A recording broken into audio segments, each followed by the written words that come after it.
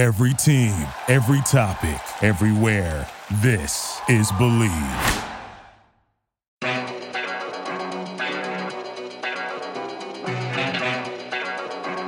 Yeah. I don't bet.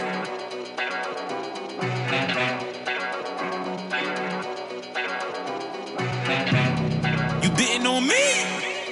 It's time to get it checked, boy. You on the sideline, you ain't made the headlines, now it's time to reject, boy.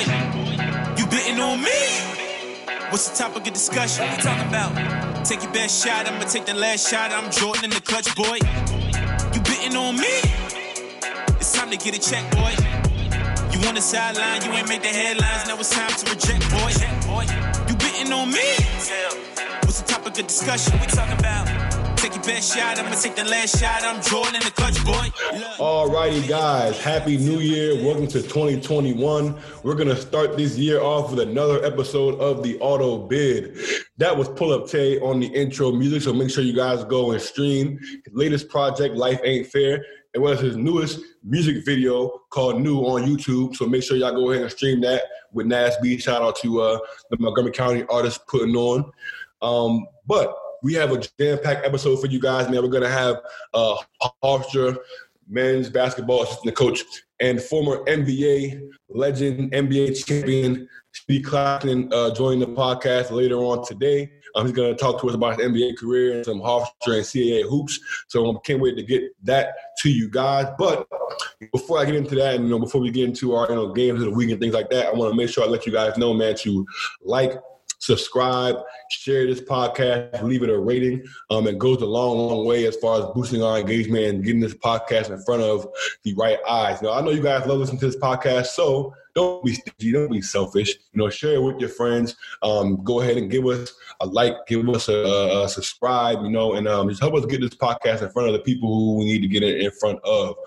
Please and thank you, guys. So, with that being said, Ace, man, we had a jam-packed weekend of mid-major basketball and high-major basketball. I mean, just a jam-packed weekend of college basketball and sports in general, man. I have to say, I have to give a shout-out to my Washington football team for winning the division this weekend, clinching a playoff berth for the first time in 5 years. I know this is a college basketball podcast, but, I would be remiss if I did not show some love to my guys. And like my guy Chase Young said, Brady, we coming for you this weekend. So, like we say, jam-packed sports weekend. So, Ace, man, tell me about, your favorite game, what you saw this weekend, man. Outside my Washington football team clinching the division and going to the playoffs, outside of that. Yeah, well, I don't know why you're so happy. The Eagles literally threw the game. They literally, almost forfeited. It was a charity win, so I don't know why everyone here all excited. You guys are going home, in a matter of days at this point, once Brady gets a hold of you guys. So, enjoy it while it lasts. I know you guys don't go to the playoffs, very often over there. So I'll let you guys have, my Ravens, on the other hand, this is our third straight year in the postseason. We were able to clinch a playoff spot this year, this last weekend as well. So we're going to go ahead and go up to Tennessee and get some revenge for last year's, for last year's debacle that happened, so we're going to go ahead and get Tennessee out of there. But like you said, man, we had a jam-packed weekend of college basketball, man, so definitely want to talk about a lot of these games, man. The first one that stuck out to me was Furman over Mercer, man. I think you guys know this is a recurrent theme on this podcast. The SoCon is probably our favorite mid-major conference so far. We talk about it so much, but Furman picked up a win over Mercer this weekend. Mike Bothwell came up huge down the stretch for Furman, man. I think at this point, man, I think it's honestly looking like Furman is definitely going to be the best team in the SoCon. Wofford's at 2-0. ETSU surprisingly is also at 2-0. I know it's still early, so I don't want to necessarily say surprisingly. But they are at 2-0. But I think Furman has just looked so good, man. It beat Chattanooga, who was undefeated. Chattanooga actually had a pretty disappointing loss to VMI.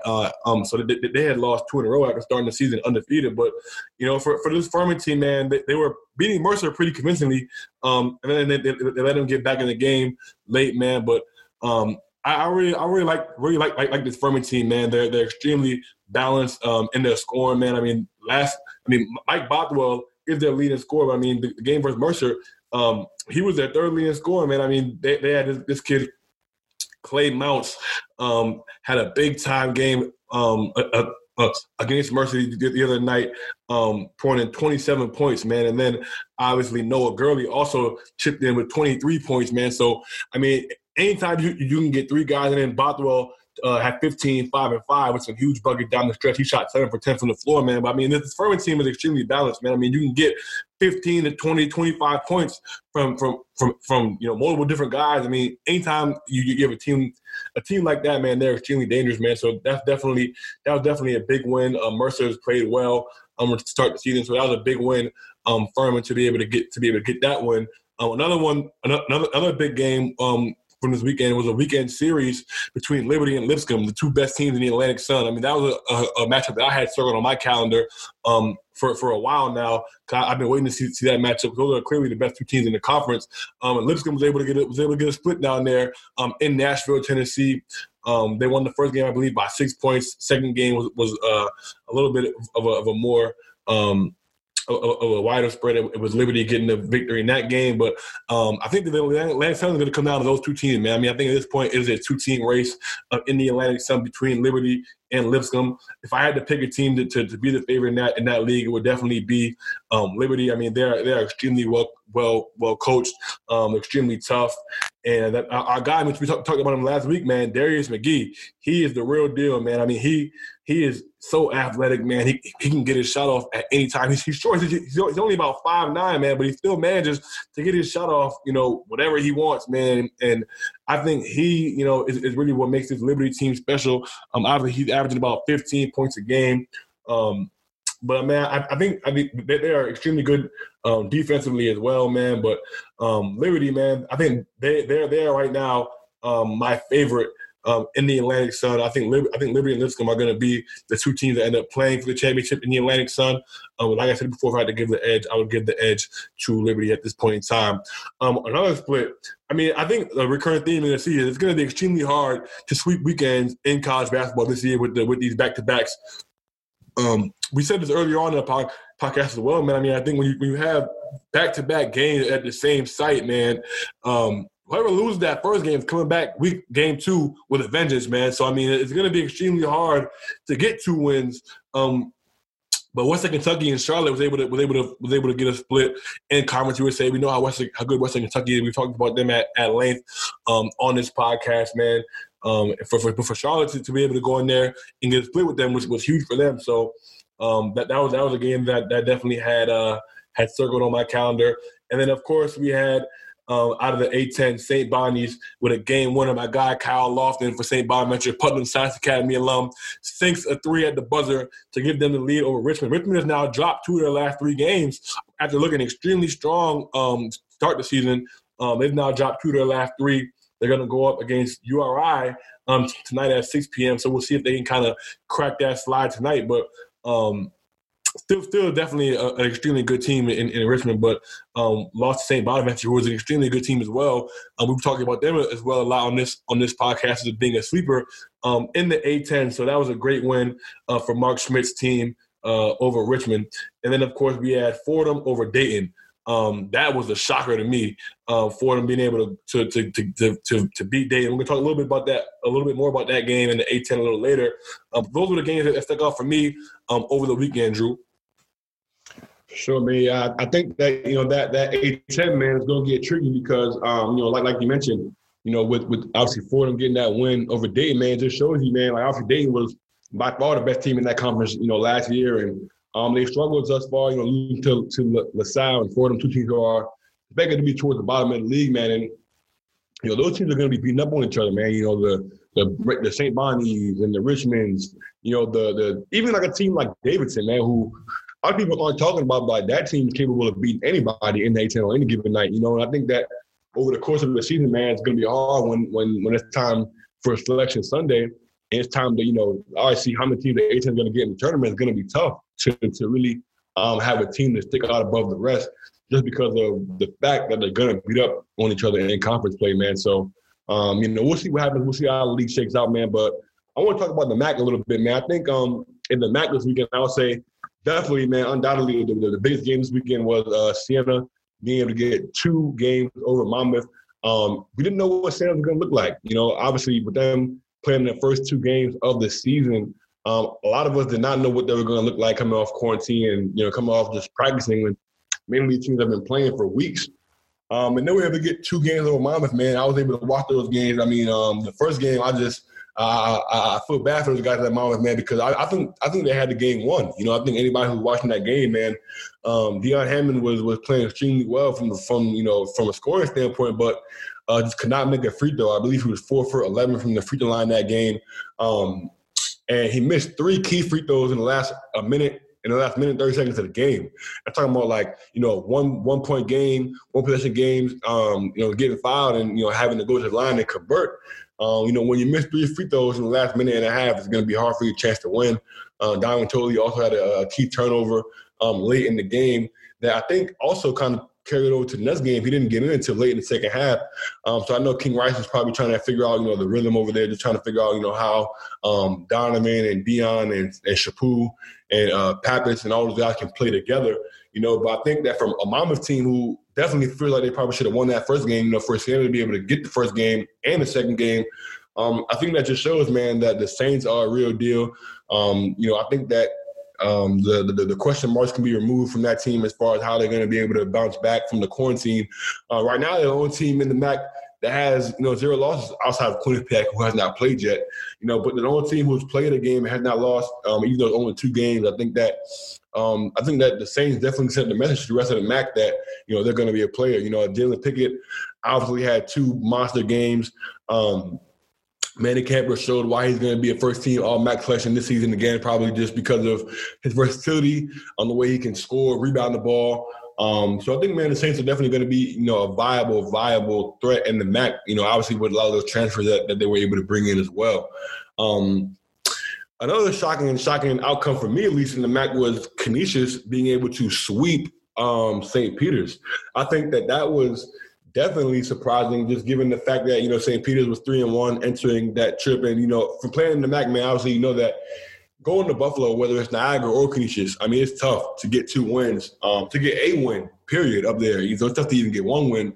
But I think that if I was a betting man, I would have bet that St. Peter's would have been able to get at least 1 and split. So huge props to Canisius for being able to steal 2, man. And I think that just is going to show, man, that there's going to be a lot of teams in the MAC that are capable of getting a win on any given night. Canisius wasn't a team that we entered that weekend series. I'm sure they did, thinking that they can get a sweep. But a lot of people probably thought that, St. Peter's is probably in shape to get at least 1, if not 2, up there. So I think that just shows the depth of the MAC, that there are going to be a lot of teams that might, that are going to be able to get a win over those top teams, whether it be Monmouth, whether it be St. Peter's, even Siena. I think, when they get on the road, history has shown, I think last year they were undefeated at home at Thompson Union Center, but they were much worse on the road. So I think that any MAC team on the road, man, is going to be tough this year. And it's going to be, you're going to have to play their best basketball on the road if you plan on getting even 1 win, I remember Coach Dunleavy used to always say, man, like, you have to win by 10, on the road, because you're going to have, like, when you're on the road, you're going to have, the refs, the calls are going to go against you. You might not make a shot, the rims, you can't really control that. So, like, figuratively, you have to win by 10 to win by 1. You know what I'm saying? Because you're going to miss shots. The refs aren't going to go against you. You're not going to get any calls. You know what I'm saying? So, to win by 1 on the road, you have to figuratively win by 10. So, I think that's, shout out to Coach Dunleavy for that one, man, because I think that's proving to be more and more true. True than ever, I would say. So, also Marist and Iger were able to get a split this weekend, and Fairfield and Ryder also split in the MAC. So I think that, nothing too surprising there. I think we'll see a lot of splits in a lot of these weekend series, but I think, for the weekend, those were kind of my games that I think had the biggest implications, man, but I could not, end this particular segment without talking about Gonzaga, who is the best team in the country. But, nonetheless, that goes without saying, the best mid-major in the country coming out of the WCC, man. They were able to get a win over San Francisco. And I think The thing that I took the most, from this game, man, was that, Gonzaga was able to win this game pretty convincingly. They won by 23 points. And Jalen Suggs, the consensus top 5 pick in the draft, had 5 points. Had 5 points, shot 6 shots. He wasn't really a factor in the game at all. And the Zags still won by 23. You know what I'm saying? Corey Kispert has 26. Joel Ayayi has 18 and 10. Andrew Nembhard has 14 and 4 off of the bench. You know what I'm saying? And I think that just speaks to the strength of this team, man. When you have a guy who's in the conversation, literally. I mean, Jalen Suggs is in the conversation for the number 1 pick in the draft. When you can have a guy like that score 5 points and you still win by not 1 or 2, but you win by 23 against a conference opponent, that just tells you, how strong the Zags are, man. So that goes without saying. I think that they're definitely going to be, like I said, man, I don't really see that team losing, man. I don't really know how you beat that team. Yeah, no, for sure. I mean, I think, and even more than that, I mean, you have a number 1 pick in the draft, debatably, in Jalen Suggs. I mean, he's probably not even the best player on his team. I mean, you have Drew Timme, who's they legitimately have 3 guys that can make first team All-Americans. I mean, Jalen Suggs, Corey Kispert, the leading scorer, averaging 21 a game, and nobody really talks about him. I mean, he's gonna be a first team All-American if he ends up leading that team in scoring. He's gonna be a first team All-American. I think he was a preseason first team All-American before the year started. Obviously you have Drew Timme who's going to be there as well, and Jalen Suggs. I mean, that team is just unbelievable. I mean, it's really kind of crazy how good they are. We're going to talk a little bit about them. They have a huge matchup this weekend against BYU that we're going to talk about a little later in the show. But I want to back up a little bit to the MAC, and specifically to that Monmouth and Siena series. Monmouth is going to have to figure out a way to rein in Donovan Totley, because I mean, he's I won't say he's their best player, but he's their best playmaker. Like, as far as getting his stuff off the bounce, creating for himself. I mean, this dude played 10 minutes and got up 7 shots. I mean, he shot the second most shots on the team. I mean, Deion Hammond shot 10 and Pappas shot 10. Other than that, he shot 7 shots. Nobody. I mean, you have a couple people that shot 6, but I mean, he only played 10 minutes, scored 6 points. So it's like he came in and was getting to the rim at will, was getting fouled. I mean, he has to be on the court for them. So King West is going to have to find a way to get to him to rein him in, where he's not taking bad shots, where he's not turning the ball over, because he is a dynamic scorer. They need him on the court. I mean, they need him on the court. And I mean, that second game, I watched it as well. I mean, there were times where they literally just could not buy a bucket. Like, you have guys that were literally like, not 9 3-point shooters or that were not necessarily like offensive-minded guys, that are trying to make plays, that are trying to do things that necessarily aren't really in the strength of their games, So it's like, you need somebody that can make the game easy for those guys. You need somebody that can make the game easy for N'Keal Ruddy, for Malik Martin, guys that can get – for Marcus McClary, guys that can get in the paint and get those guys flashing, getting downhill, Obviously, Deion Hammond, he can create his own shot. George Pappas, I want to make sure I talk about George Pappas. This dude is a problem. I mean, this dude, I don't think he gets enough credit for just how good of a season he's had. I mean, he's averaging 15 points a game this season, shooting 48% from 3, 52% from the floor. I mean, he has to. I think they need to get him a little bit more involved as well. I mean, he shoots 6 for 10, versus Siena. I was talking to my guy Andrew Canavos there the other day, and we were talking. I mean, this dude. There were times in the first half where he would come down, get his own bucket in transition. I'm like, yo, why is he not getting more shots? Like, he would go 5, 6, 7 minutes without shooting the ball. I mean, he's shooting 57% from the floor, almost 50 from 3, and averaging 15 points a game. I think they need to get him more involved. Mama is a good team, man, and Mama should have definitely got at least one of those games against Siena this weekend. So I think that's going to be a key for them, just trying to find a way to get Donovan Totley involved, trying to find a way to get George Pappas more involved. I think that they'll find a way to figure that out, man. But Canisius definitely was a surprising result. Sweeping St. Peter's. We're going to find out a lot about them as they're playing Siena this weekend. They're going to take a trip up to Albany and play Siena for 2 games. So, if Siena comes out of that 4-0, I think we're going to be having a completely different conversation about them. I mean, at the beginning of the year, they were obviously picked first, but, after having not seen them, having them not play, if they're able to start the MAC season 4-0, with 2 wins over Monmouth and 2 over Canisius, I think that would be a huge statement to the league. But also want to talk about the A-10, man. We touched on it a little bit earlier.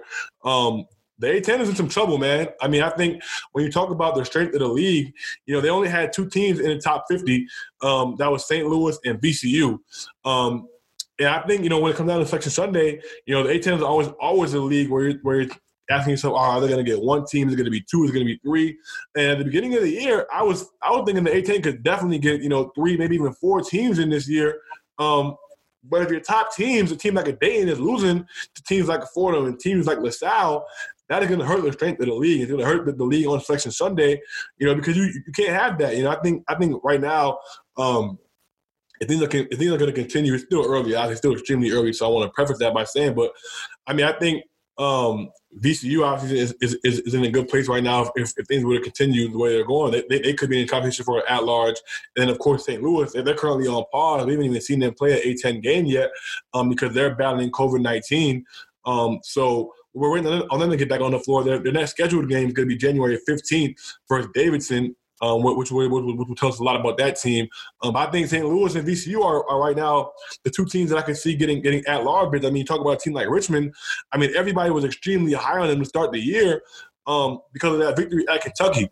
But obviously that Kentucky one is not looking very good anymore, as Kentucky has really struggled throughout the course of this season. So, you take that one away. Their best wins at this point are Northern Iowa by 10. Northern Iowa is really struggling. They're like 2-7. We thought they were going to be a lot better coming into this year. They got picked toward the top of the Missouri Valley. They've really struggled. They have a victory over Wofford by 5 points, which is going to, I think, as the season goes on, I mean, people who know basketball know Wofford is a great program.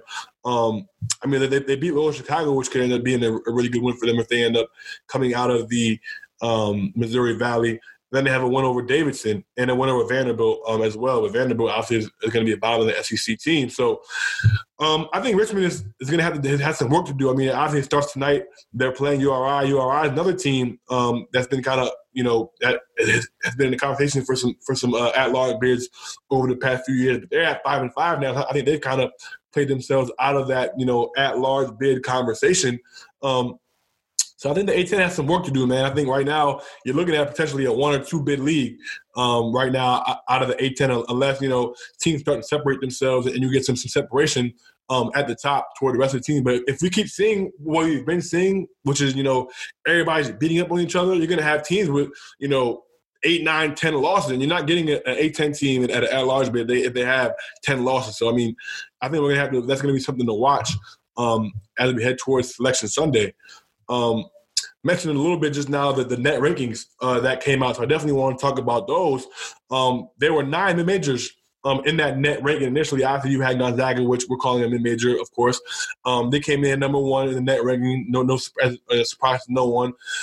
St. Louis came in at 12. Boise State, a surprising team out of the Mountain West Conference, is at 13. Colgate, this is my biggest surprise, out of the Patriot League, is at 16th in the net rankings. They're 1-1. It's not a team that was obviously the Patriot League just started playing games. Their first victory came by 41 points in a win over Army.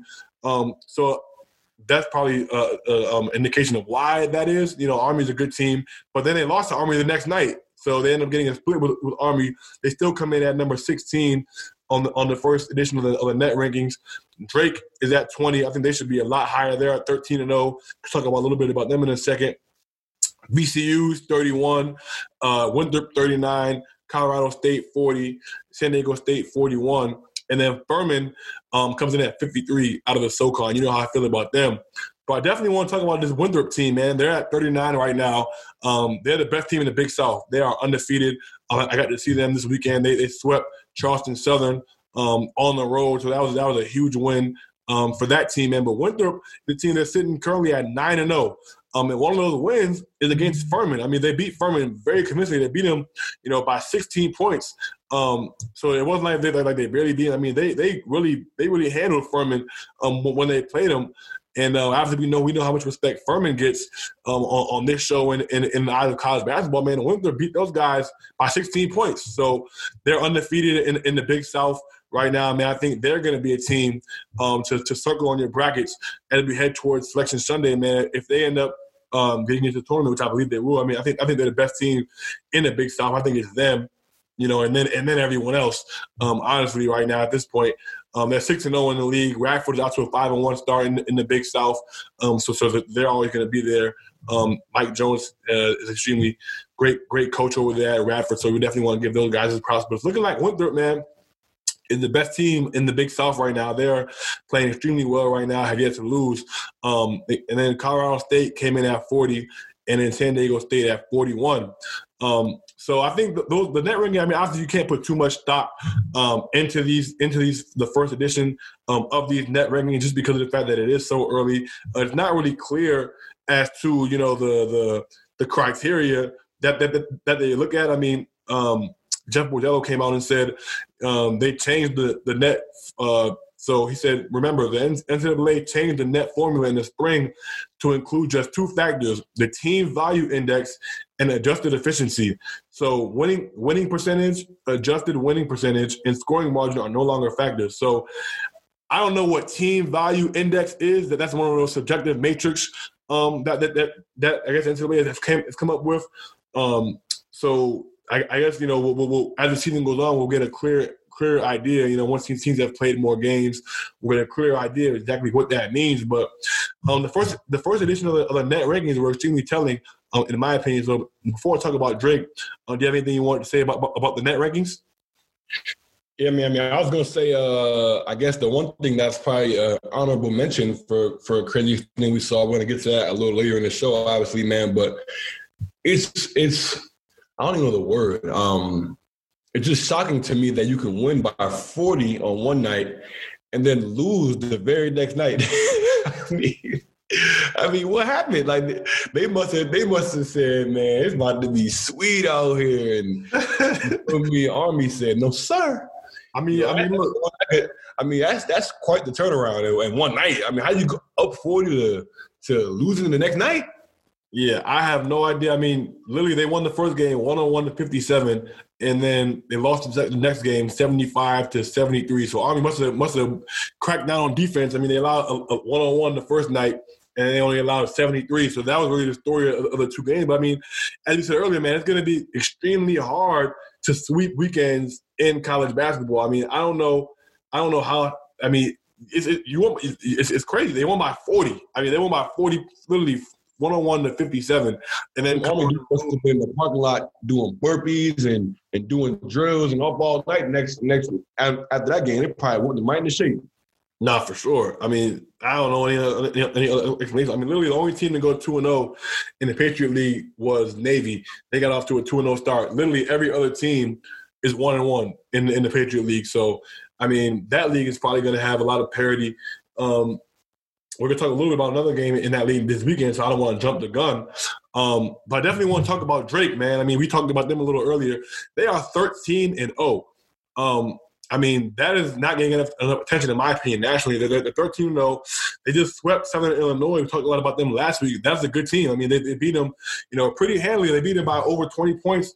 Then they beat them by 18. And then they beat them by about 23 or 24 the following night. I mean, that margin of victory over a good Southern Illinois team. Like, this is not Southern Illinois has some good wins on the season. They're 7-3 team, and for Drake to handle them, they beat them by 21 and 18. So I mean, for Drake to handle them like that was extremely.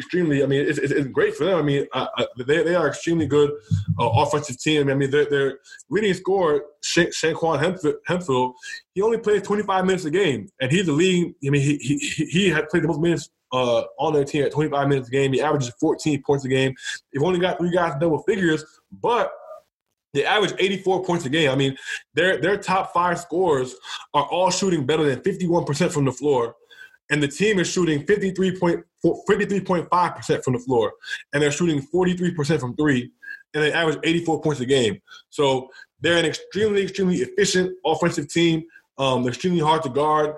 Like I said before, that they only have 3 guys that average double figures. But, I mean, they have 14, 12, 11, 9, 8, 7, 6, 4, 3, 3. I mean, like, they have a lot of guys that are contributing. I mean, they have 1, 2, 3, 4, 5, 6, 7, 8, 9 guys playing double figure minutes.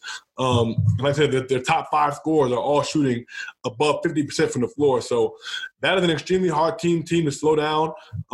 They're playing well at the right time. I think we're going to see a lot. We're going to be able to tell a lot about them this weekend as they go up against Loyola Chicago. I will definitely be tuned in to that series this weekend as they take on Loyola Chicago. So one thing I want to point out, man, Drake 13-0 is definitely an underrated team right now. They came in at number 20 in the net ranking, so the committee is definitely giving them some respect early on. For sure, man. Definitely, man. Shout out to Drake.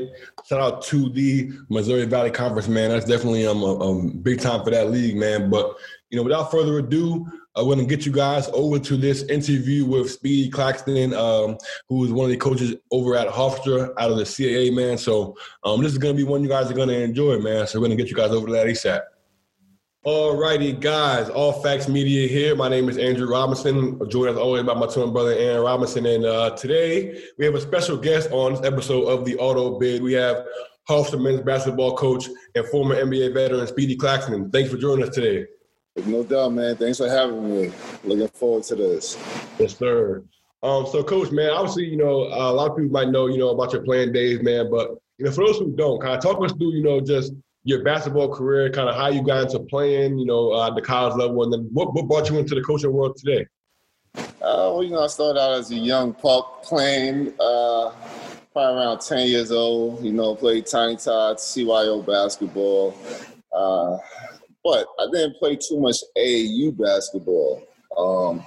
But I was still able to go to a very basketball-rich tradition high school in Christ the King in Middle Village, Queens, where I teamed up with the likes of Eric Barkley and Lamar Odom, who was also first-round NBA draft picks themselves. So we had a very good high school team.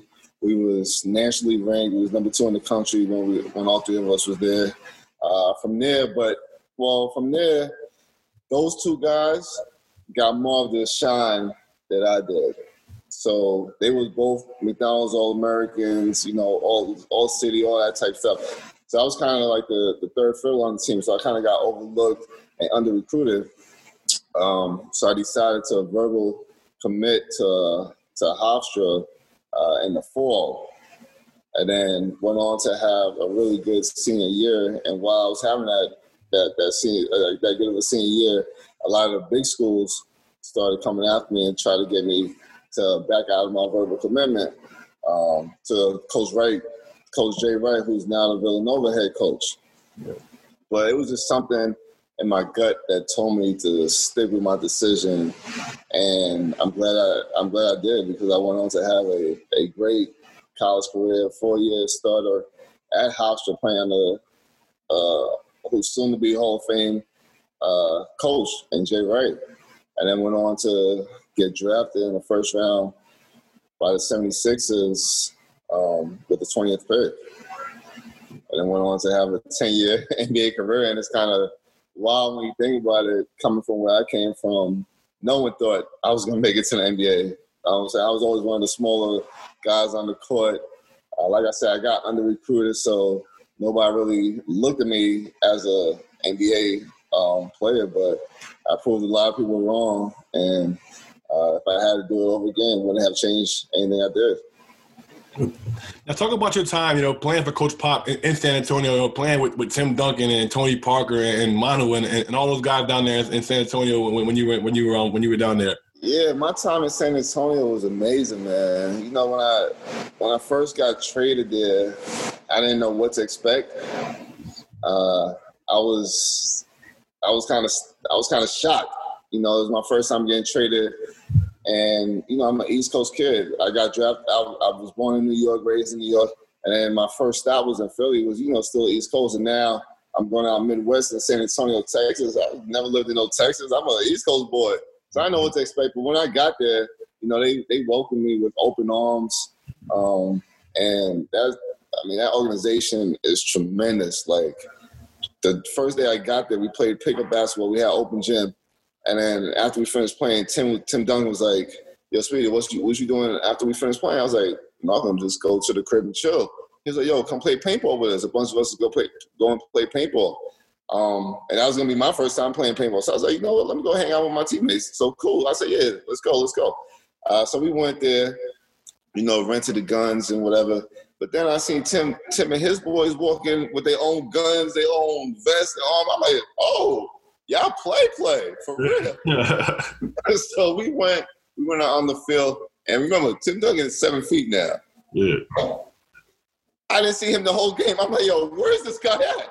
I was 7 foot to hide him. But, I'm shooting my little one pellet at a time. Boom, boom. I peek out.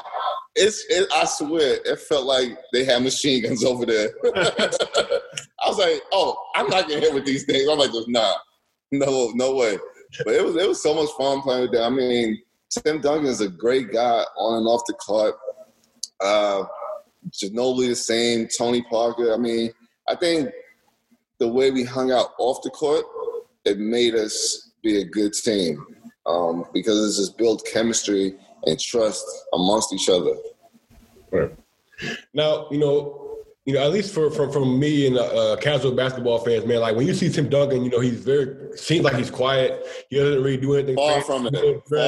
Yeah. Like, talk about Tim Duncan, man. Like, what's he like, behind the scenes? Yo, he's a jokester. He's a big jokester. He is not shy. He's not quiet. And that is not the truth.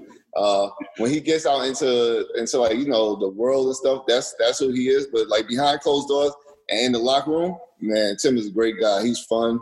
He likes to play jokes on everybody. He's a good dude to be around, man. Now the other half of the San Antonio Spurs, dynasty was Greg Popovich. I mean, everybody has this perception of Pop and what he's like and how to play for him. I mean, what was it like playing for Popovich and what can you remember about him? Like behind closed doors when the cameras weren't rolling. What is he like? Pop was great, man. He's another one that when he gets in front of the camera, you look at him and he's just like this strict, like straightforward guy. But then like on the basketball court, like he's just like Tim Duncan. He's playful, like mad cool. Like I mean, he's gonna define your role from day one, and you're gonna be asked to do exactly what he wants you to do. I think that's why they're so successful. But Pop is cool, man. He's one of the best coaches that ever got a chance to play for, and I owe him a lot, man. Now that series in that finals, when you guys were able to beat the Nets, man, kind of talk about just that season, that journey, and what it was like to be able to just culminate in a championship. I mean, it was a dream come true. Growing up, watching the finals, watching Magic Johnson, watching Michael Jordan, Isaiah Thomas, all these cats, and then actually getting to play in the NBA Finals, it was like so surreal. I'm like this. It's not until after I retired and I look back and I really says to myself like, wow, you really got to play in an NBA championship like this. That's insane. And not just be there, but to actually be on the court and be a contributor. I mean, I will never forget that. But that was an unbelievable moment, man. It's just I wish everybody got a chance to experience that because it's truly amazing. Now, I want to pivot a little bit to you guys now over at Hofstra. You guys are having a good season. You guys were picked, first in the CAA. You guys were picked to repeat, obviously coming off last year where we guys won the CAA championship. I mean, talk about the expectations for you guys' team this year and how you guys are handling them thus far. Yeah, we got picked to win the league. But that's just the coaches poll. Now we gotta. Coach Mahalik will always say you gotta either prove them right or you gotta prove them wrong. This time we gotta prove them right. They picked us to win the league, and we have our first game tomorrow against William & Mary. We just gotta go out there and play hard and compete, and be the leaders of the pack from day one. Now, you guys were able to get a big-time win over Richmond the other day, a team that was ranked in the top 25, another great mid-major program. Talk about, what that win meant for your program to kind of, put everybody on notice that Hofstra is also a legit mid-major. Oh, yeah, that was amazing. I mean, it was the first time that we've ever beat a nationally ranked team. So it was definitely will go down in the history books for us. We definitely caught them at the right time. Right before that Christmas break, they was ready to go. I feel like they were all ready to go home, and we knew that. It's a trap game. We was like, you know what? These guys are ready to go home. They're at home. They got their last game before the break at home. They're out of here right after that. We still got a long bus ride back. Yo, let's do something special before we start our break, and we did it. Now you guys have three of the best players in the league. Talk about how important those three guys are. Two guys said obviously last year you guys had 5 starters that average double figures. You guys got three of them back this year. Talk about those guys and the importance of them to your team. They're huge. We need those 3 guys to be consistent in order for us to win every night, and each of them are stepping into different roles than they were in last year. But they've all succeeded expectations, and they just got to continue to grow as the season goes along. And I think if they do that, we'll be straight. Now, going off of that, we got, right now you guys have Jalen Ray averaging 19 a game, Tariq Coburn at 18, and Isaac Conte averaging double-double with 13 and 7. Not a lot of teams have that kind of firepower, man. Talk about, that and just, how that kind of separates you guys from a lot of teams.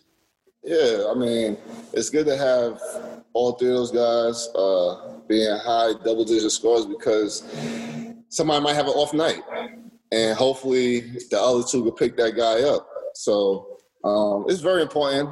It's good that they're all upperclassmen. They know what to expect from us. We know what we need from them. And so far, they've been handling it. They've been handling their business.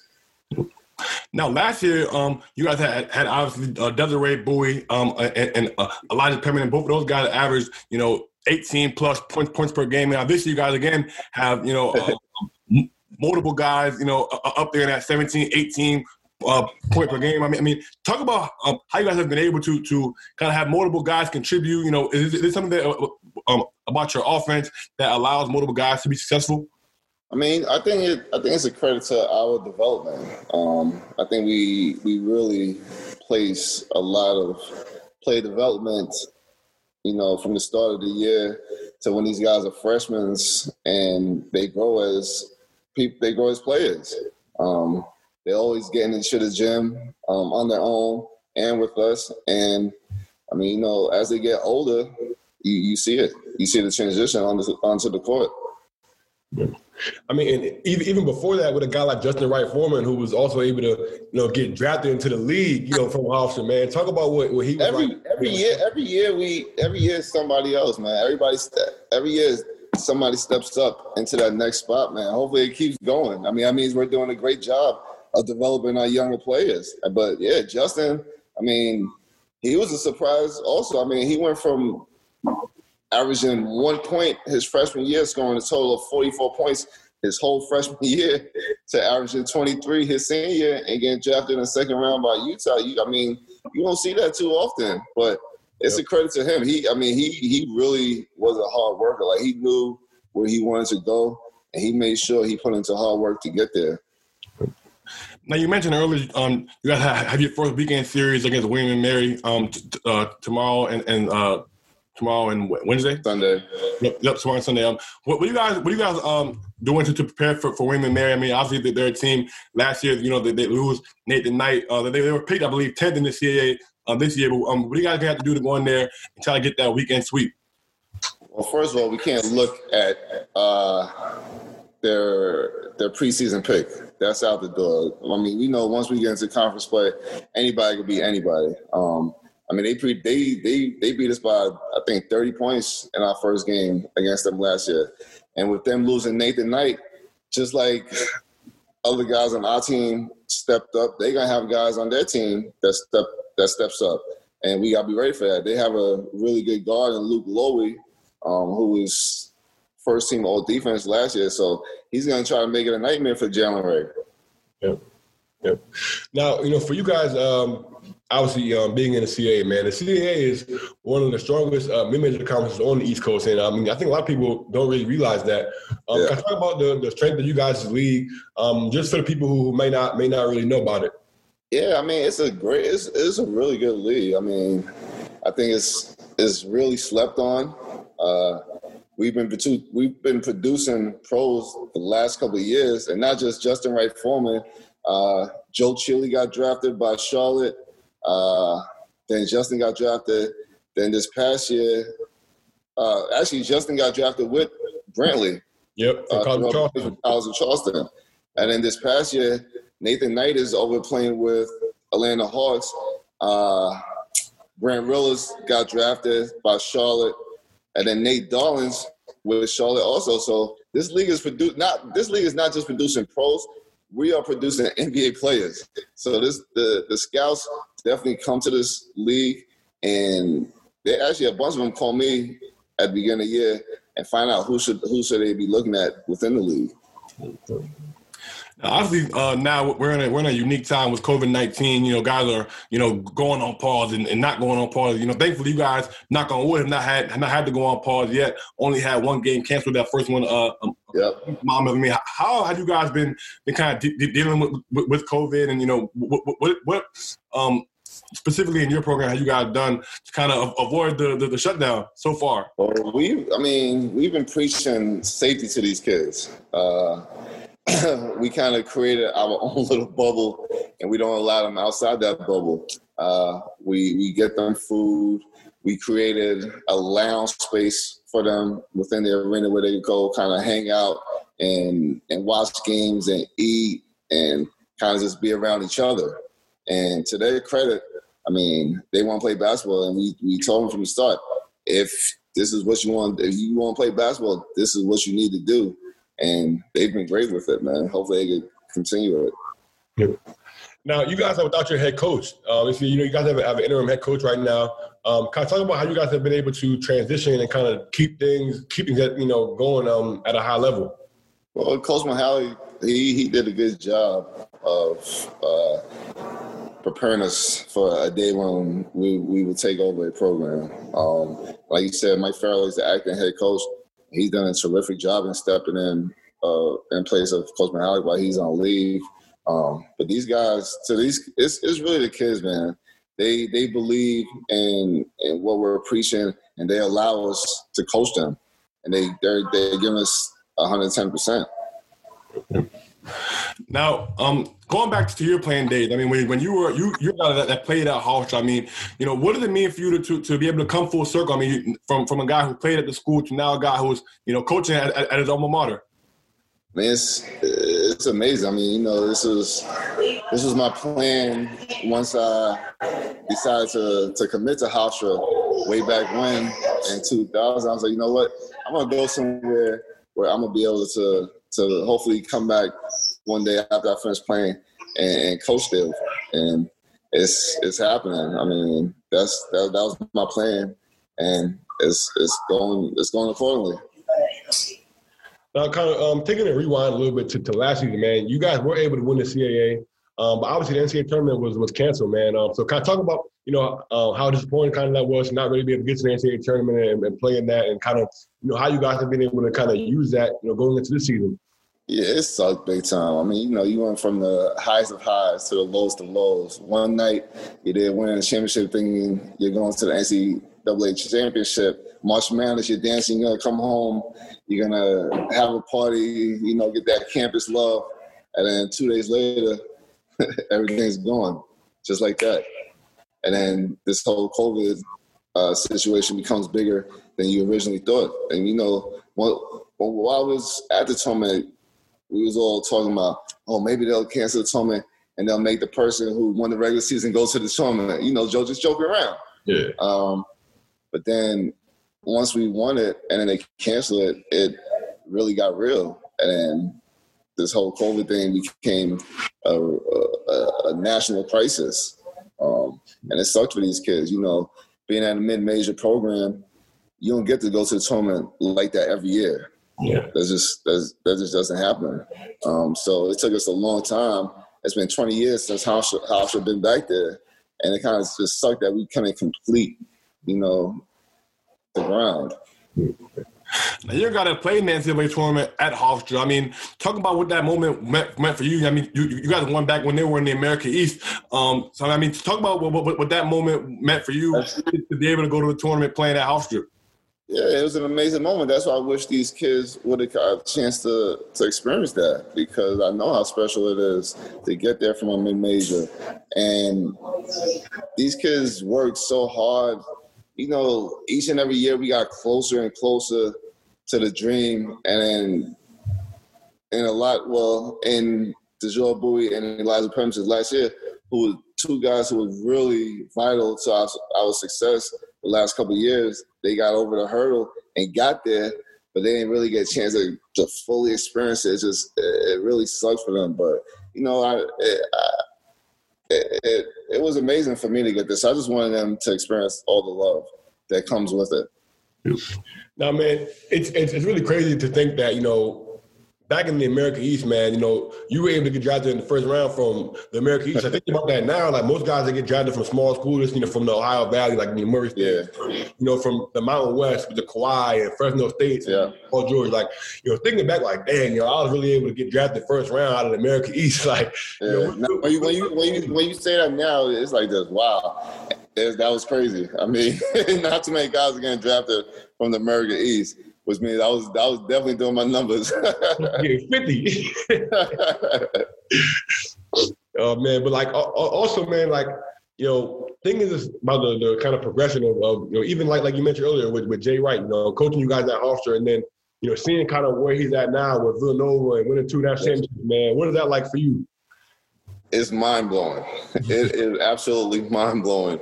You know, to see Coach Wright and all the success that he's had, it's crazy to see him in that light now where he's kind of like a celebrity coach. Like, he's talked about in the same breath as the Coach K's, the Caliparis, and it's wild to see because I'm used to seeing him. I'm used to knowing him as the Hofstra head coach. Yeah. And here he is. He's going to be in the Hall of Fame.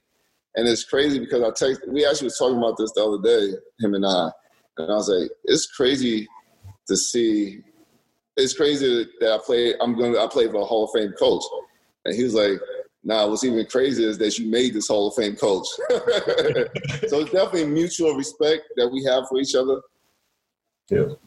Now, obviously, Drew and I played at Quinnipiac, which, you know, over there with Baker Dunleavy, who coached at Villanova and played at Villanova. And so Quinnipiac is essentially like a mini Nova in a way with the attitude and, you know, everything the way that they try to run their program. I mean, so when I think of Jay Wright, you know, I mean, when I used to see Coach Dunleavy, it was like he was almost like a mini Jay Wright, you know. So like seeing him, you know, operate, you know, in that manner. And then we talk to other guys that played at Villanova, and they'll say, oh, yeah, like, we do this and that. And it's the same way. I mean, was it that same way back then? I mean, was he still, you know, I guess, running it the same way that he did? I mean, obviously now once you find success, it's like, well, why change? Right. So we had, like, the attitude points and all that type stuff. Man. That's crazy. That started with us. Wow. It started with us. And, you know, we used to have an attitude winner every day. And guys loved it and got after it. And everybody wanted to be the attitude winner. And I could have swore I really think I played the hardest. And usually if you played the hardest, you're going to win the attitude point. And I swore I played the hardest. I'm like this. There's no way that I don't win it every day. Like, this is crazy. You guys just don't want me to win it. I refuse to. No, yo, man, that's crazy, man. 20 years, man. Some things never change, man. Yeah, some things never change. I mean, but he's had success with it, so why change it, man? If it ain't broke, don't fix it. Yeah, he got the recipe for a winner. Yep.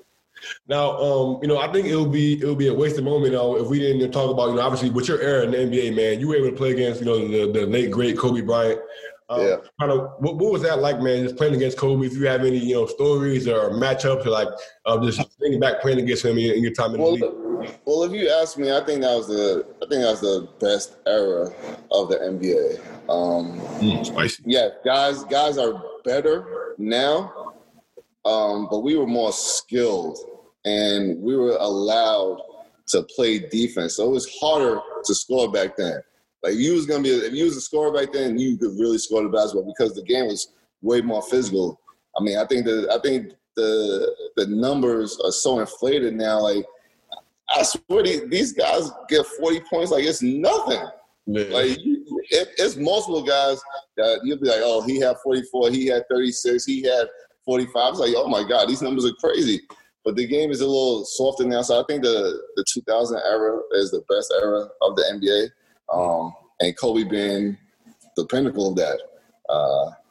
He was unbelievable. Greatest competitor. I mean, he didn't want to lose any game, any drill, nothing. Like this was his job, and he definitely approached it as such. Like he was always the first or last one in the gym. From one of my close teammates, my high school teammate Lamar Odom, he played a lot with Kobe. He played with Kobe, so he used to tell me stories about him and how much of a hard worker he is. He said, "Yo, he's an nympho for this basketball stuff." So I mean, it's interesting.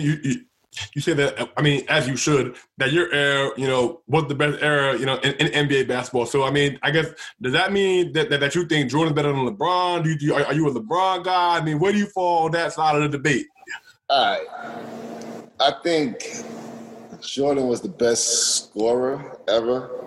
LeBron is probably the best player because LeBron does more for his team. He gets people involved.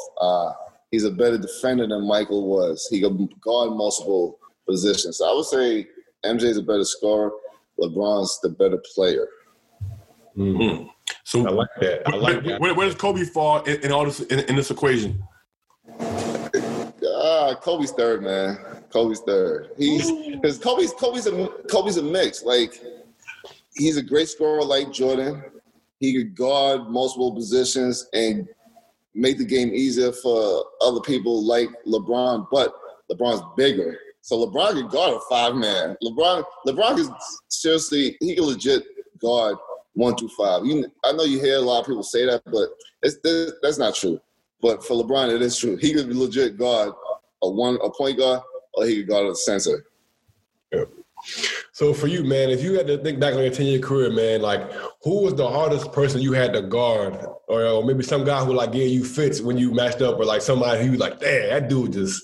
I would say the late great Kobe Bryant, because when I was in New Orleans, Chris Paul, CP3, and I played a lot together. So I would have to guard the two guards. So that means I was guarding the Kobe Bryants, the Dwayne Wades, the Ray Allens. And Kobe was definitely the hardest to guard. I remember we was going through walkthrough the first time we had to play against the Lakers. And this was before I knew I was going to be guarding the two guards. And then B. Scott, who was the coach at the time, he was like, all right, so this is how we're going to guard it when Speedy's on Kobe. I was like, this, who? I was like, whoa. And then I looked at CP and he kind of smirked like, yo, dog, I got you. We coming double on the catch. I was like, I told him, yo, don't be late. I said, we are going on the catch, not on the bounce, on the catch. Need that. Hey, now, Coach, man, like me and Aaron, like we're DC guys, man. Like we born and raised in DMV area, so we're big time DMV hoop guys, man. Did you ever? I remember watching you guys playing AAU. I was coaching back then. Yes, sir. Yes, sir. Man, did you ever match up against Gilbert Arenas with the Wizards? Did that? Yo, it was tough, man. Super, super, super tough. I don't think he gets the credit that he deserved. Like at a time, at his high time in the NBA, he was legit the hardest point guard to guard. Like you knew when you was going against Gilbert, you was gonna have to get your night rest the night before. I mean, he was a bigger guard. He could shoot the hell out the basketball. He was fast. He was athletic. He had a great IQ. I mean, he really had no weakness. Like he was tough. But towards the end of his career, he was doing dumb stuff off the court, and I think it kind of messed up his image. But he was tough, man. Super tough. Yeah. Now, you being a New York guy, man, we had Sha Holloway on here on our podcast not too long ago. We asked him, who were his favorite guards to come out of the New York area in his time. Obviously, there's so many to get to. Yeah. But in your era, who do you think were the top guys out of New York? Around the time that you were playing. The top guys was myself. It was actually Sha, Ed Coder, who went to North Carolina, Kevin Morris, who went to Georgia Tech, Eric Barkley, who went to St. John's, who was actually my high school teammate as well, but he played for Riverside and the AAU, so we had to match up against each other. So those are and Allen Griffin, who went to Syracuse. Those are some of the tougher guards during my era. And, I made a mistake. I forgot the God. I forgot the God of all gods is Stephon Marbury. Mr. Marbury. I don't know how I could forget him because he treated me and Eric Barkley like we were little boys when we played against him. Nah, yeah, Marbury was definitely tough, man. I don't know, like I said, man, me and Ace, man, we always advocate for our DMV era, man. So I'm gonna always say that, DMV got the best hoops, man. That definitely got the guy. I like the DMV area, man. Especially now, like there's some serious hoopers out there. Like I definitely got to break into that area to start recruiting. Hey, man, look, give us a call, man. We'll give you the inside scoop on where you need to go, man. Gotcha. Man, well, I mean, that's the last question I had for you, man. If Ace had any other questions, man, for Speedy? No, that was it for me as well. All right, man. It was fun, man. Glad that I jumped on with you guys, and good luck with you guys' podcast.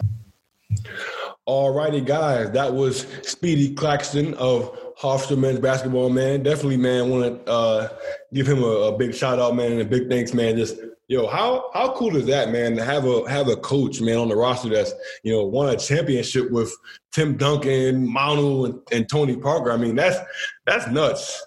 Yeah, the thing is probably most when you're talking about Tim Duncan, man. I mean, that guy seems like he's the most quietest, like awkwardest dude ever. I mean, for him to say that he's a jokester and he always is playing around, that was really surprising, man. I can't even really picture him being that type of guy. But I mean, I'm sure everybody has their things that they like to keep private. You know what I'm saying? So.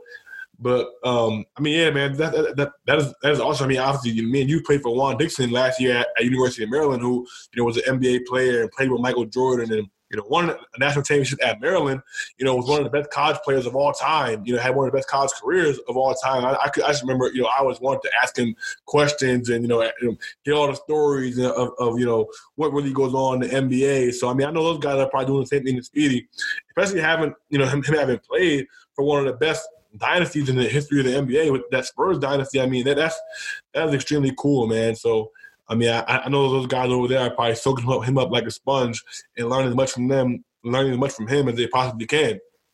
Not for sure, man. Even going back to, the Quinnipiac days, man, with Scott Burrell, even though we didn't get to play for him, man, getting recruited by Coach Burrell and being able to maintain a relationship, with Coach Burrell when he went to Southern right up the street, man, was crazy, man. This, as having him tell us stories about Jordan for all them years and then, for this whole Last Dance thing to come out, man. So, by the way, if you guys have not checked out our interview with Scott Burrell on The Last Dance, make sure you go over to YouTube and stream that now, man. We had him, Dickie Simpkins on there, man, 2 members of that Last Dance Chicago Bulls team. Some great stories on that one, But, getting back to this Hofstra team, man, I think, they have a chance to really, really be great in the CAA this year, man. I think, they have 3 guys, that are averaging double figures. Obviously, Isaac Conti, he's averaging a double-double, 13 points, 11 rebounds. Jalen Ray and Tariq Coburn are both averaging, over 17 points a game, man. And, like we mentioned in the interview, man, being able to have guys, that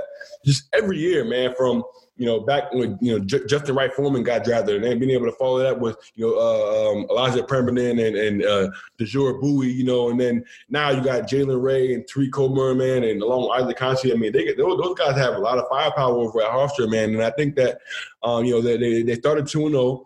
They have a big-time game against Northeastern that's coming up in the CAA, who's going to be, a matchup of 2 CAA champions, the last 2 teams to win it. We're going to obviously get you guys a little bit more info on that game. But I think that's going to be a big-time test, for Hofstra being able to go up against a team of that caliber in Northeastern who also has championship pedigree. But, I think Hofstra is a team that, because of their depth and because of their ability to have multiple guys who can really put the ball in the basket, I think that's going to really be able to separate them, when it comes time for the conference tournament. Yeah, no, for sure. I mean, this series weekend is going to tell us a lot about Hofstra and about Northeastern, because I mean they're both 2-0 in the CAA, only two undefeated teams who have played. Obviously, Drexel hasn't played yet. UNC Wilmington has not played yet, and Towson and JMU have not played conference games yet. But other teams that have played, both of these guys are 2-0. So those are the early two favorites in the CAA. Obviously, like you said before, Northeastern and Hofstra haven't been the last two CAA champions. That game is going to be huge for them to kind of prove who's the big dog, who's the best team in the CAA. But I mean, I think it's interesting that they're going to do actually a home and home this weekend. So the first game is going to be Thursday night at 5:00, and that game is going to be at Hofstra, and then they're going to play again on Saturday.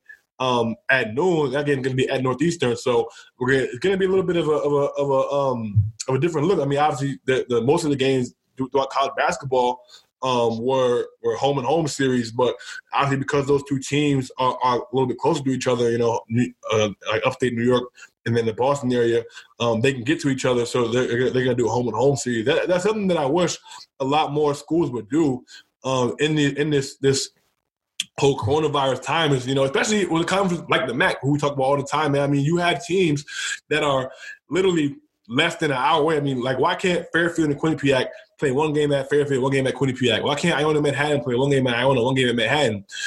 Teams in Jersey, the same way, or even St. Peter's.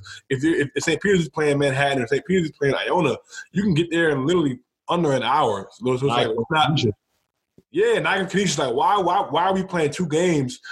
When you can do something like Hofstra in Northeastern, play one game here on one day, the next game here the next day. It's not like you're traveling, an astronomical distance. So Jen Daly, mentioned that as well last week. I think that is an amazing point. I wish we would see more teams, do that, because it would. I mean, it's the fact that you have to play the same team on consecutive days.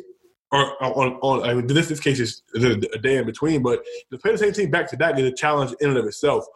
So you're telling me I have to play the same team, and I have to play the same team at the same place twice in a row? Like, if I'm the road team, that puts me at an incredible disadvantage. So it's like, whereas if it was a home and home, then it would be a lot easier. Obviously, for teams where the league is spread out, like even the CAA, you have teams in New York and teams in, Boston, but you also have teams in North Carolina, South Carolina. So obviously those games are harder, but I like that the CAA did this for Hofstra and Northeastern, being that they are close. Let's get a home and home and battle it out that way.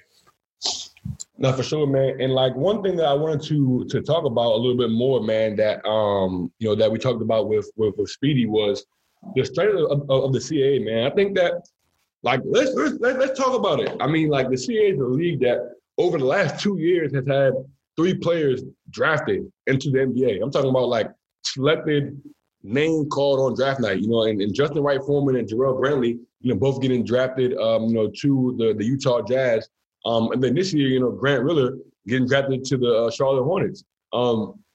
I mean, this is a team that's putting guys in the NBA, man. It has NBA players. If you look at even, back, we got guys like Kent Bazemore, who played at Old Dominion when they were in the CAA. Damian Lee, who played at Drexel. Obviously, we know he got to Louisville and that, but, he spent 4 years at Drexel, who's playing in the NBA right now. I remember a guy, another DMV name for you guys, man, Marcus Thornton, who got drafted out of William & Mary to the Boston Celtics.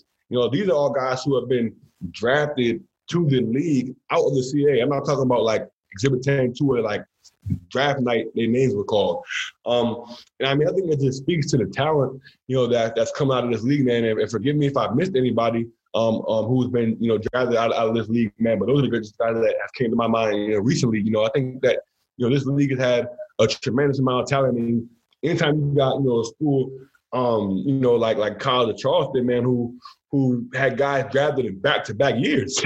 Like that's crazy that, this time last year, or I guess 2 years ago, they had 2 NBA players on their team at one time, in the CAA, a mid-major conference, man. I mean, that just says a lot about the strength of the league, man. Coach also mentioned Nate Darling, who's on a 2-way right now with the Charlotte Hornets, another DMV guy, the product. So the CAA is a legit league, man. I don't think there's too many leagues around the country, that can say they've had as many guys, drafted from a mid-major league I know the OVC, obviously, with John Morant. And what's my guy's name from Belmont that got drafted to, I think, the Cleveland Cavaliers. The Cavaliers. Dylan Windler. Yep. So, I mean, I know the OVC had some first-round draft picks. So definitely want to get them some love as well, man. I mean, but the CAA is slept on, man. I think that this is, a very strong league, man, and a league that, again, is going to be, it's going to have a team. Whoever wins that league, man, whether it's Hofstra, Northeastern, whether it's, the field, I think it's going to be a team who could compete in the NCAA tournament and potentially, get a win. Yeah, for sure. I mean, you mentioned Nate Darling, and also Nathan Knight played at William & Mary. He's with the Hawks now. I mean, that league has produced at the highest level as far as talent goes, man. I mean, I can't think of, like you said, of another major league. I think the OVC would probably be the only one that would be close with all those guys from Murray State, Cameron Payne, Isaiah Cannon, John Morant, and then obviously Dylan Windler getting drafted from Belmont. I mean, that's four that have all gone in the first round out of the OVC over in recent memories. But I think that would be the only other mid-major league that you could even probably compare to the CAA when you talk about NBA-level players. And that's not even counting guys that weren't, quote-unquote NBA, like, drafted but were good enough. You know what I'm saying? Like, going back to your Davon Sadlers at Delaware, man. I mean, all the guys that have come through Towson and all the guys. I mean, that league is just stacked. Year in and year out with talent. So definitely got to give some props to the CAA. But we want to get to our favorite segment of the week, man. It's time for the craziest thing that we saw this week, man. And this week, man, the crazy thing that I saw was Holy Cross and BU played a series with masks. Now, the interesting thing about it was, so BU has a campus-wide mandate where you have to wear a mask at all times. So this includes athletics. So anything that's happening on campus everybody has to be wearing a mask. So the first game of the series was at Holy Cross. So BU was wearing masks. Holy Cross was not. And it was an interesting game because BU came out the gate struggling to shoot the ball. Holy Cross got to a 14-0 lead. I was like, man, these dudes are wearing masks. They can't shoot the ball. They can't do anything. It's got to be affecting their vision. Like, what's going on, man? But BU ended up finding their stroke, finding their rhythm. They ended up winning that game at Holy Cross the first night. Then we go to BU. This game is where both teams were wearing masks, and Holy Cross was able to win the game. So, both teams win on the road to get that split. Holy Cross, the team that was picked 10th in the Patriot League. BU obviously was picked first. So that was a pretty surprising outcome from the Patriot League. But, again, it just highlights the fact that it's going to be extremely hard to get sweeps in mid-major basketball this year. You got a team, Holy Cross picked 10th in the league, and BU that was picked first, and you get a split, and especially after BU was able to win that first game on the road. Normally, if you can win the first game on the road, you're coming home, you're feeling good about yourself. That should be a game that you should win. But Holy Cross was able to get the win, get the split, while both teams were wearing masks, although, not necessarily the correct way. But, it was crazy to see teams wearing masks in the game. That was the first time that I had seen that all year. Yeah, it was crazy, man. I seen somebody on Twitter, and they were calling it like a chin diaper, because, it's hard to keep the mask, above your nose, for the whole game when you're moving around and trying to slide your feet and all that kind of stuff, man. So, hey, man, listen, I commend any team that's, taking the efforts to stop the spread of the coronavirus, man, trying to keep these kids safe, So at the end of the day, man, I don't think it's it's that crazy. I know it's probably a nuisance to the players have to wear a mask, man. But if it's gonna get us through this season, and if it's gonna get us to to March Madness, we're gonna be able to finish the season. And hey, like I said, I don't knock any team that's gonna be taking the precautions to kind of keep everybody safe, man. But I think we have to kind of definitely get you guys some games to look forward to this next coming weekend, man. We already touched on the Northeastern and CAA, Northeastern and Hofstra matchup in the CAA. Definitely want to give a shout out to Tyson Walker, at Northeastern, who he's leading the Huskies with 16 points and 5 assists a game. I think that he's definitely gonna be able to kind of match up with those those guys like Jalen Ray and Tariq Coburn at Hofstra and kind of putting the ball in the basket, man. So I think that's going to be the first game that I'm going to have my eyes on. Also, Gonzaga and BYU. Obviously, I think that's going to be, not only the game of the week as far as mid-majors, but I mean, everywhere. It's going to be a lot of big games this weekend, but that's definitely going to be one of my games that I have circled on my calendar, man. So, I'll let you kind of give some games to look forward to, Ace. But I think, for me, those are my top two that I'm looking forward to. There's a few good games this evening. Obviously, we're going to get, you mentioned earlier, Richmond and Rhode Island are playing tonight at 6. Huge games for both teams, but I think Richmond really needs to get this win tonight to kind of get back on track. Dropping 2 of their last 3 games to be able to beat a good Rhode Island team will be huge for them. They're playing tonight at 6. Wofford and UNCG are playing tonight at 7 p.m. as well. Obviously, Wofford's out to a 2-0 start in the SoCon. UNCG is the team that was picked first in the SoCon. Haven't played up to expectations yet this season, but they're still a very good, very dangerous team. I think as the season goes on, that team will be there. So that's going to be a big game to watch in the SoCon this year, see if Wofford can kind of get out to a 3-0 start. You mentioned BYU, Gonzaga. You mentioned Hofstra Northeastern. We're also going to see Nevada and San Diego State, a big game out of the Northwest. Thursday at 10 p.m. is going to be a late start. It's going to be 2 of the better teams in that league going at it. So make sure you're going to tune into that game. Our guys, man, Quinnipiac, they're getting their season going this weekend finally. In the MAC, they played 4 non-conference games, but they've gotten paused twice for COVID-19 positive tests. So they're going to finally get their MAC season going this weekend at home. They're playing Manhattan Friday and Saturday. So excited to see what those guys are going to look like this weekend. Hopefully they can go out and get 2 W's. It's going to be tough because Manhattan is coming off some losses. So they're going to be trying to get back in the win column as well. Obviously, and those guys always, play us tough. Obviously, as well, you're going to have URI and VCU this Saturday at 2 p.m. VCU is a team that is, like I said, ranked number 31 in the initial net rankings. URI, depending on what happens tonight when they play Richmond, that could be a team that's going to be hungry to get a win there this Saturday. And we touched on a little bit earlier this weekend, Saturday, Sunday, Colgate and Boston University. Those are the teams that were picked to finish first and second. BU got picked to finish first. Colgate was picked to finish second. Obviously, BU was the defending Patriot League champions. Colgate obviously has a very convincing win earlier in the year. They both put their weekend series. So that's going to be a huge game in the Patriot League this weekend. BU and Colgate, it's going to be, both games will be at BU. They're not going to do the home and home thing. They will both be at BU this weekend, unless the website is wrong. But on ESPN, it said that they were both going to be at BU, because it said that ESPN had said that both games were going to be at Holy Cross this weekend, but that was not true. They did a home and home. So, nonetheless, BU, Colgate, big game in the Patriot League. And then my biggest game of the weekend, my biggest series is Loyola Chicago and Drake. I really want to find out what the Drake team is all about. They're undefeated. Loyola Chicago is a great team. As we all know, in the Missouri Valley, those are probably the best 2 teams in the league. So I really want to see, how Drake is going to do. If they come out of the weekend with this sweep, they should be in the top 25. They should be a top 20 team probably in America if they can beat Loyola Chicago. So if they can get to 15-0. So I think definitely that's going to be a huge series with implications down the line. It's going to be at Drake. Loyola Chicago is going to be on the road. So definitely going to be a series that I will have my eyes on. But you mentioned, Drew, the NCAA tournament earlier.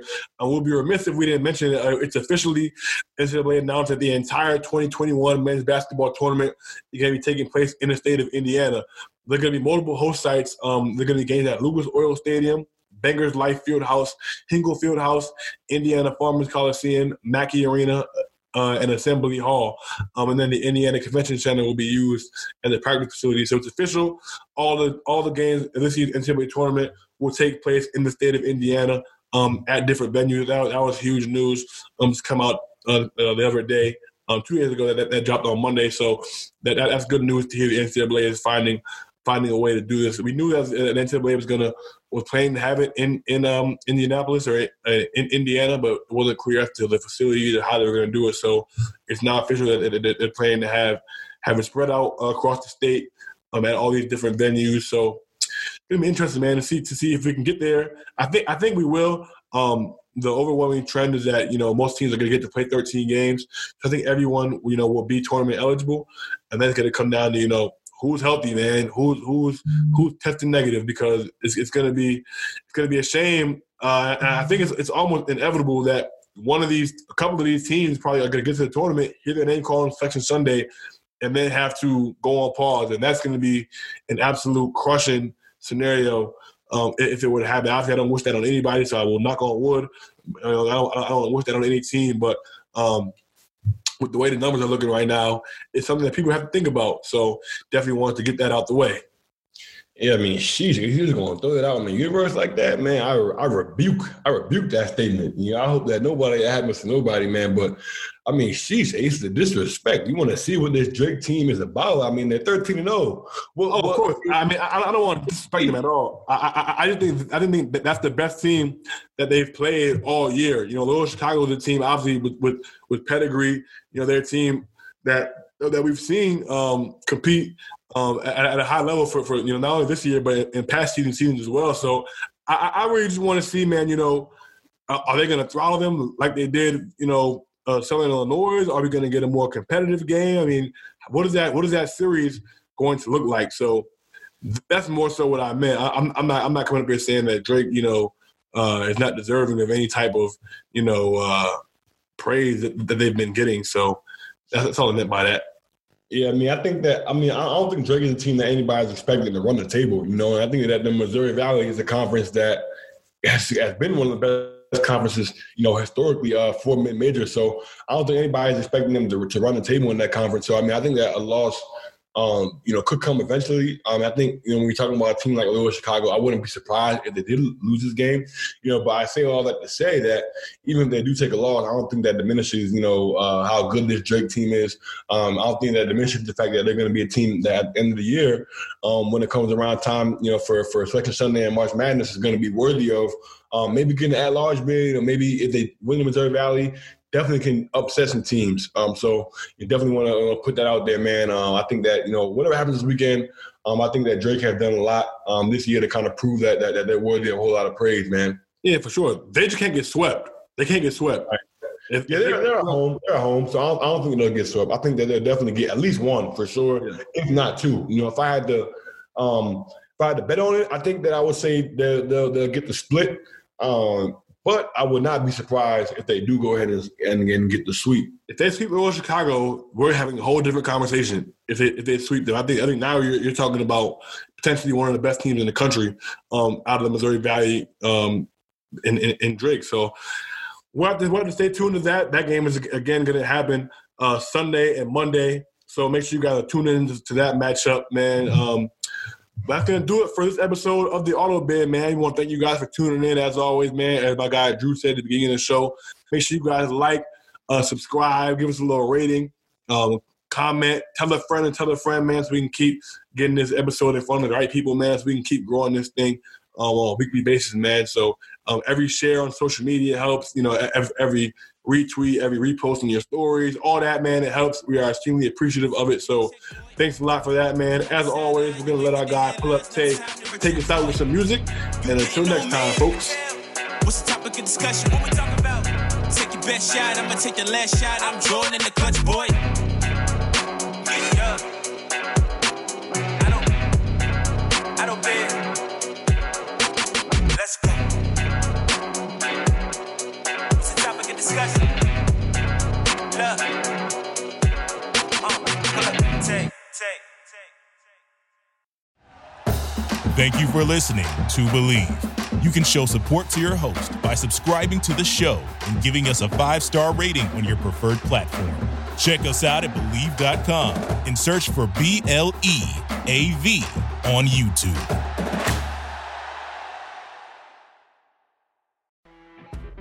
You know when you're listening to a true crime story that has an unbelievable plot twist that makes you stop in your tracks? That's what our podcast, People Are the Worst, brings you with each episode. I'm Rachel. And I'm Rebecca. We're identical twins who love true crime cases that make you say, didn't see that coming, and we hate the people responsible for them. Listen to People Are the Worst now on Apple, Spotify, or wherever you get your podcasts.